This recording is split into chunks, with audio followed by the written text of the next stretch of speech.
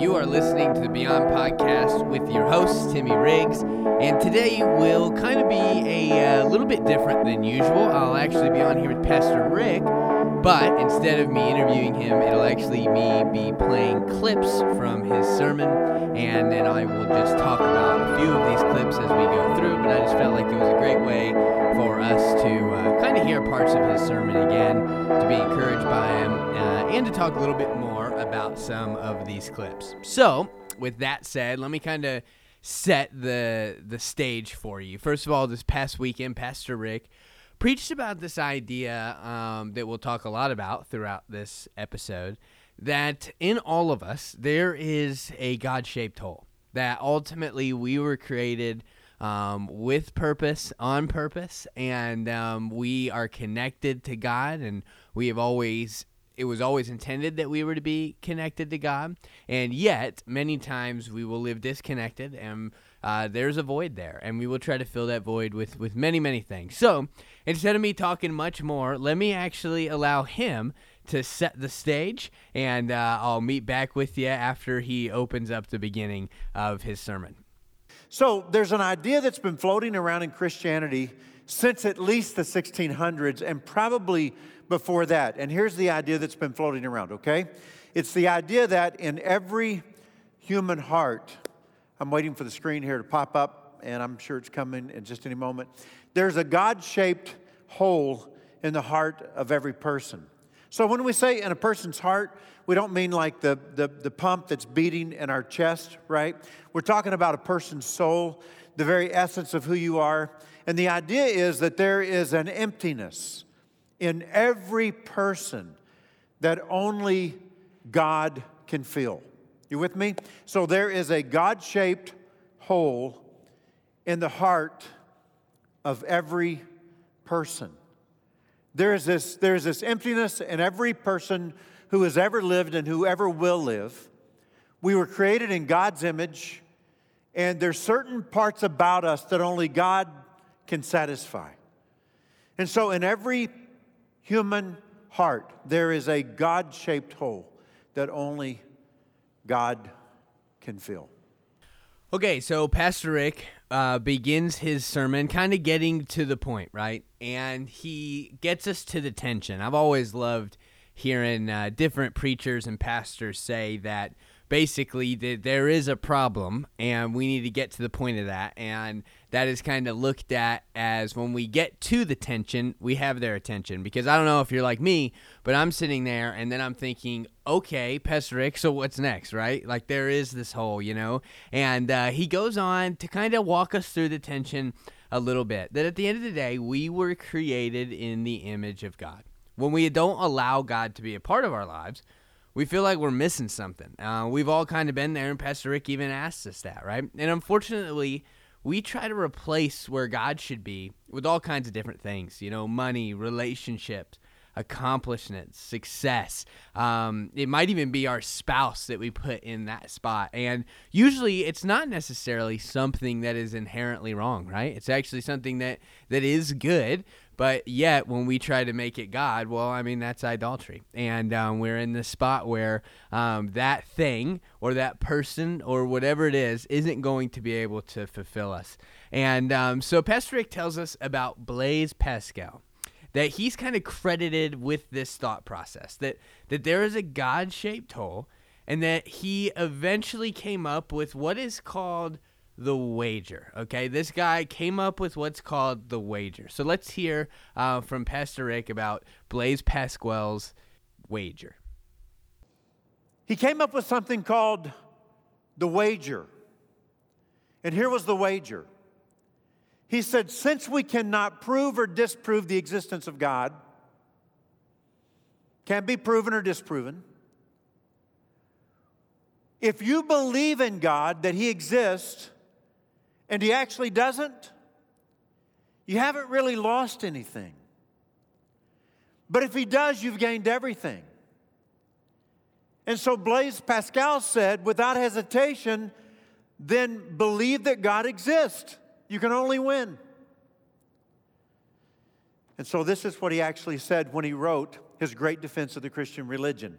He said, this craving, this desire that we live with, this longing that we have in all of our hearts, this emptiness that everybody knows what I'm talking about. He said this craving he, meaning man, humanity, tries in vain to fill with everything around him. In other words, we've got this longing, this emptiness, we've got this craving, this desire, we can't seem to fill it, you know. He says we try to fill it with everything around us, though none can help, nothing works. Since this infinite abyss, this hole in our hearts, this emptiness, can be filled only with an infinite, meaning limitless, and immutable, meaning never-changing object. In other words, can only be filled by God himself. So Pascal, I guess, in essence, really did say that there is a God-shaped hole in the heart of every person. I kind of wonder if that's the conversation Solomon was in the Old Testament. When he said that God has placed eternity in the human heart. Or I wonder if it's the conversation Jesus was living in when Jesus said, if you will drink from the water that I give you, you will never be thirsty again. Okay, so there, Pastor Rick kind of walks us through that Blaise Pascal is, in fact, kind of credited with this conversation of saying, hey, all of us were created to be connected to God, and when we're not connected to God, there's this hole there. We all have a God-shaped hole in our soul, right? And so his wager, he goes on to say, you know, if there is no God, but yet you believe one, there's really not anything that you lost out on. And if there is a God and you didn't believe, then you have lost out on quite a bit, right? And so I think that's a really interesting topic, and I think there's a lot of different ways we can talk about it. I think initially I begin to hear the rebuttals, right? Maybe from someone on the other side that says, hey, don't you know what kind of horrible division that religion has caused throughout history? You know, don't you know that the massacres that have taken place throughout history in the name of God, right? And ultimately to that, I would say, hey, you're right. That has happened. Many people have taken God's name and said they were doing something because of God or because God told them things that were destructive and that are not helpful. And in fact, that is truly one of the meanings of taking God's name in vain, saying that, hey, God has told us to do this or God is leading us that way, and yet we're taking his name in vain because, well, mass genocide, mass murder, mass manipulation of the people is not necessarily the route in which God is or ever leading us. So bottom line is we have to get to the place where we say, hey, that is an important question, or that is an important thought, but here's what I'm going to return to you. What God do you believe in? When you think about God, who is he, right? I remember being in some of my theology courses, just kind of being a greenhorn new student. You know, you just get in there as a freshman, you're young, you have some of your thoughts, and you don't know that all your thoughts are kind of going to get jumbled, but you feel pretty confident, you're excited about where you are and what you're doing. And I remember being in there, and a professor asked the question, who is God? And how do we know what he is like? You know, and you sit there and you start thinking about all the things you could say, well, if you look at Jacob, and if you look at Israel, and you look in the ways God acted in with it, you know, you start trying to talk smart, and then obviously I can't even do it right now. So basically, none of us really came up with an answer. And ultimately, the professor just says, well, the ultimate answer is that we have to look no further than Jesus. Jesus is God. So as a Christian, we say, hey, we want you to believe in God. We think that it completely changes your life. And if we're wrong, it doesn't really affect you. But if we're right, it does affect you. Why? Because we look at the life of Jesus. What is he like? Who is he? Well, you can see that the God that we believe in, that we also believe is Jesus, is full of grace. He promises us a life of abundance. He's full of compassion, truth, love, grace, kindness, gentleness. And one of my favorite parts about following Jesus is he offers a life free of worry. So if that is the God in which we lean into, it's not hard to imagine how quickly our families, our communities, how quickly our nation and world might change. So then we're going to say, yes, if you don't believe in this God and you don't want to follow this Jesus, I do believe there's a lot you're going to lose, not just in the next life, but also in this life. So let's kind of turn to the next point of Pastor Rick's message. He turns to Paul, who's writing to a community, right? Paul was a man who was not a follower of Jesus. He was a high Jewish religious leader who was actually pretty anti-Christian, and he ends up having a conversion where he meets Jesus on the road, and he becomes one of Jesus's ultimate apostles and leaders in the faith. And so he's had planted churches throughout the areas in which he worked, and now he's writing them letters to communicate with them and help lead them. And so there's this one church that he loves and that he's proud of, but at the same time, they've kind of turned another way. They've begun to maybe worship other things, gods that they create, maybe other people or money or success, the same kind of things that we deal with today. And he says, I want to let you know that God has made himself plain to creation. Yet we often miss him because we're chasing everything other than God. And we will try to fill it with different things. So Pastor Rick breaks all this down. And if it's not those other things that are going to sustain us, what is it then? So let's hear what he has to say. We kind of, in our own pride, think we can figure it out. So there's this emptiness inside of me. Pascal would have we can summarize his words by saying it's a God-shaped hole in the heart of every person. But there's this emptiness that I'm living with. But I'm a smart guy. I can figure it out. And in our pride, here's where we end up. We turn to ourselves to fill our emptiness. I can figure this out. I'm a smart guy. I can work through this. And so we find ourselves trying to find, meaning and fulfillment in our work or in our money or in possessions or in relationships or in something. And our lives become so much less than what they could be. Okay, so let me move on from there and talk about what I believe is the solution. If there's a God-shaped hole in the heart of every person, and we try to fill that emptiness ourselves and we fail to do so, what do you do? So let me give you another guy. This is not Pascal. It's not Augustine. This is a person who lived closer to our time in history, C.S. Lewis.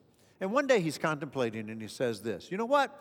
If I find in myself a desire, if I find in myself this emptiness, if I find in myself a longing, if I find in myself, this thing that I can't feel, if I find in myself a desire which no experience in this world can satisfy, if I find in myself a desire which no experience in this world can satisfy, C.S. Lewis said, then the most probable explanation I can come up with is that I was made maybe for another world. Maybe I'm looking in the wrong place. If I find in myself a desire which no experience in this world can satisfy, the most probable exclamation is that I was made for another world. So what if this emptiness inside of me is not filled by a new girlfriend or a new boyfriend? And it's not filled with a new house or new cars or new boats or more money. And if it's not filled by the promotion at work into a better job to throw myself into? In fact, what if nothing fills it? Then maybe what I'm lacking is not found in the natural world. Maybe it's the supernatural world that I need to turn to. And maybe it's God that is missing in my life. Man, so that's so good. So he kind of, again, fleshes out this idea of, hey, there is a void and all these other things. I mean, I've named them 3 times. Pastor Rick's named them a couple times, but money, relationships, new house, new boat, those things aren't going to give us a new Genesis, right? But so what is? Well, it must be God. C.S. Lewis has a quote that Pastor Rick mentions and reads often in his sermons where he says, you know, if there's nothing in this world that fills the void, then maybe I was created for a different world. So I want to talk a little bit deeper about this because I loved it when I heard it, but I think also sometimes we can start thinking a little bit euphorically and a little bit kind of utopian, kind of out in the weeds. And I just want to say, you know, I really don't believe that C.S. Lewis nor Scripture is pointing to this fact that we were meant to live maybe in a different solar system or on a different planet, right? We're not just talking about in our universe that we're supposed to be somewhere else, but rather that it's an entire different reality in and of itself, one that has no sin, no error, and no wrong. And here's what's beautiful, and here's why we lean into God when we are trying to figure out what's going to satisfy us, what's going to sustain us. And that is that we see Jesus, some 2,000 years ago, shows up on the scene, and he's preaching what? The new kingdom of God. That is to say, an entirely new reality. And in the words of C.S. Lewis, a whole other world. And so it's not that heaven, that ultimately Jesus spoke of, is this place we're trying to escape to, that it's just going to be somewhere else in the clouds, but rather it is living into the very prayer of Jesus, saying, hey, help bring heaven to earth. Help bring this reality that we live in, connected to, help it bring into the new reality that is given to us by God, right? And so we are charged as Christians, and we are called to step in to helping God bring his kingdom here. Yes, we believe that there is going to be an eternity that we live with God forever, and it's going to be amazing, and we can't even think, right? We can't even truly imagine what that might be like. Yet, we do get a taste of how we can begin to live it here. And so God calls us not to batten down the hatches and hold on tight till the end, right? But rather, for every place and space that we step into, we usher in this new reality that we were ultimately created for in the beginning. So when everything in this life feels like, man, there's just nothing, it doesn't matter how many times I go fishing. It doesn't matter how many times I go to a fancy restaurant. It doesn't matter how many times I see a new bundle of cash hit my bank account. Eventually, I'm still wanting more of something, right? And yet, if I begin to think, well, maybe I was created for something different. And maybe if I lean into the one that I believe created it, he can sustain that part of my life. And I believe that. And once we believe that, we then have a job to do. We are a part of God's divine vocation of help bringing heaven to earth. And that's what I love so much about, hey, what do I have to lose? Well, you lose out on helping God bring his kingdom forward, on helping give grace, forgiveness, love, compassion, where maybe there is hate, bitterness, and wrong, right? And so that's what we miss out on, stepping into divine relationship with our Creator. And so as we wrap up here, let's turn to one more part of what Pastor Rick has to say, because at the end of the day, what we need to do is turn to our true God, the Creator, Jesus. And so here's the conclusion. In order to satisfy this longing in our hearts, we must turn to the God of creation. If in every human heart there's a God-shaped hole that we cannot fill with the things in this world, then in order to satisfy that longing in our hearts, we must turn to the God of creation. Now, I love what Paul does here in this passage, and I think you are going to love it too. He just says, do you really want to know the truth about God? I mean, there's a lot of talk about God these days. God exists. Someone else says, I don't believe God exists. Someone says, I think God is like this. Other people say, no, I think God is like this. Other people say, no, I think God's more like this. Do you really want to know the truth about God? Then Paul says, let me show you verse 20 again. He says, for since the creation of the world, God's invisible qualities, his eternal power, and his divine nature, what he's like, have been clearly seen, being understood from what he has made, so that people are without excuse.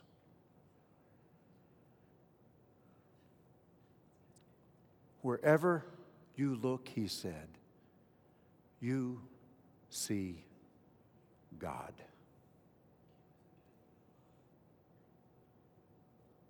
No excuse.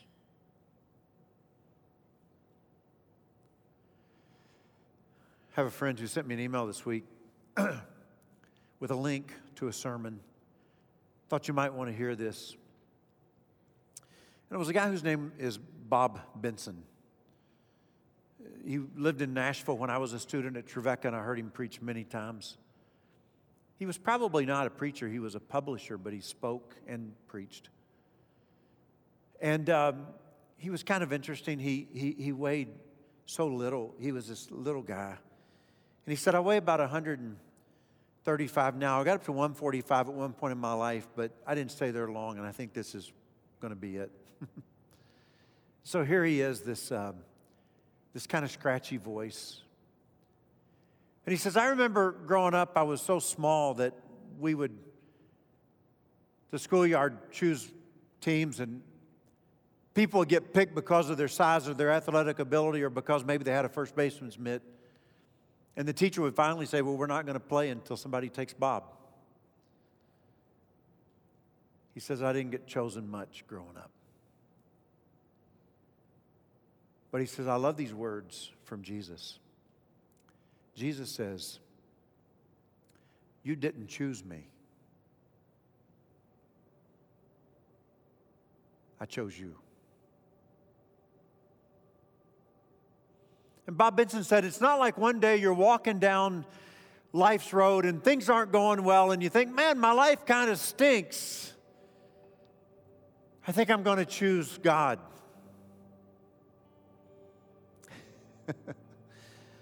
And Jesus says, and that's you're confused. It's not the way it happened. That's not what happened at all. You were walking down life's road one day, and God said, I choose you. I want you to come and be with me. I put that in your heart. See, in our sinfulness, we have been so far from God that we didn't even know to choose Him. But God comes to us. And He says, hey, come here. Come on. I want you. I want a relationship with you. I want to take care of that emptiness that's in your life, that longing that you have. I can satisfy that. Jesus says, if you'll drink of the water I'll give you, you will never ever again in your life be thirsty. You say, Rick, I want that, but I got sin in my life, man. I mean, God's holy and I'm not. And so God sends His Son Jesus, who dies on a cross. And on that cross, He provides forgiveness for your sin. And God says, now, come on. There's nothing keeping you from coming to me. I choose you. Man, that's just so inspiring and encouraging. And, I just started thinking, we're not an accident. You're not an accident. And you weren't given this impossible task to climb out of your sin or your shame on your own. It's not just about you trying to be better or just to do good, but rather, in our sin and in our error, in our wrong, God steps in. He says, hey, I've created you, and I've created a spot in your life where I'm to live, and we can live together. And I promise you, it's going to be a life beyond anything you imagine. And yet we kind of say, hey, just as Pastor Rick said, well, I got stuff in my life you don't understand. And God's like, no, I actually do. The wages of sin are death. But Jesus took on death, sin, and the grave. And when He did so, He came out the other side, now allowing passage for us as well. And in the words of Paul, when we choose to believe in Jesus, we are hidden in Christ. And so now when God looks at us, he sees Christ. And so we get to be a part of that relationship because we are now in the righteousness of Jesus. And so I love also how Paul says, hey, the matters of kingdom of heaven are not eating and drinking, but of righteousness, peace, and joy. The first one, righteousness, it's a free gift. I will never be righteous enough. Not on my own. I can't do it. But when I hide in Christ, I can be. Peace and joy, that's the gift of emotion. And those are the states of emotion that I want to find myself in.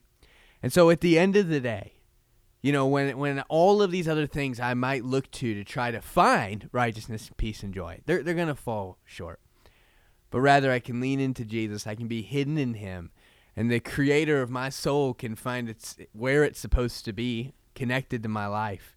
And an outcome is going to be righteousness, peace, and joy. So I asked myself, do I believe the statement of, hey, if you do believe in God, you have nothing to lose if you're wrong. But if you don't, you have everything to lose. I would say that I do. Following Jesus has made my life far more peaceful, far more joyful, far more righteous than I could ever imagine. I love it. I love the opportunities that it gives to me. I love the way it encourages others in my life. And I don't want to stop. I don't want to stop being connected to the creator of my soul. So I invite you, hey, no matter where you're at on your journey, take some time. Try to figure out, how can I be closer to God? I want to be connected to the one that loves me so much he was willing to die for me. And I believe that if you truly lean into that and you get a part of a good community, that you will begin to see that truly Jesus offers a life beyond anything you can imagine. So I hope that you guys are having a good week, and we're so thankful for Pastor Rick. I love Pastor Rick so much. He's such an incredible person, and I'm honored because I get to spend more time with him than most. And so he is who he is, truly, through and through. And I hope you enjoyed his message. I hope this was encouraging to you, and please share with someone that you feel like will be blessed by this as well. All right, hope you have a great one.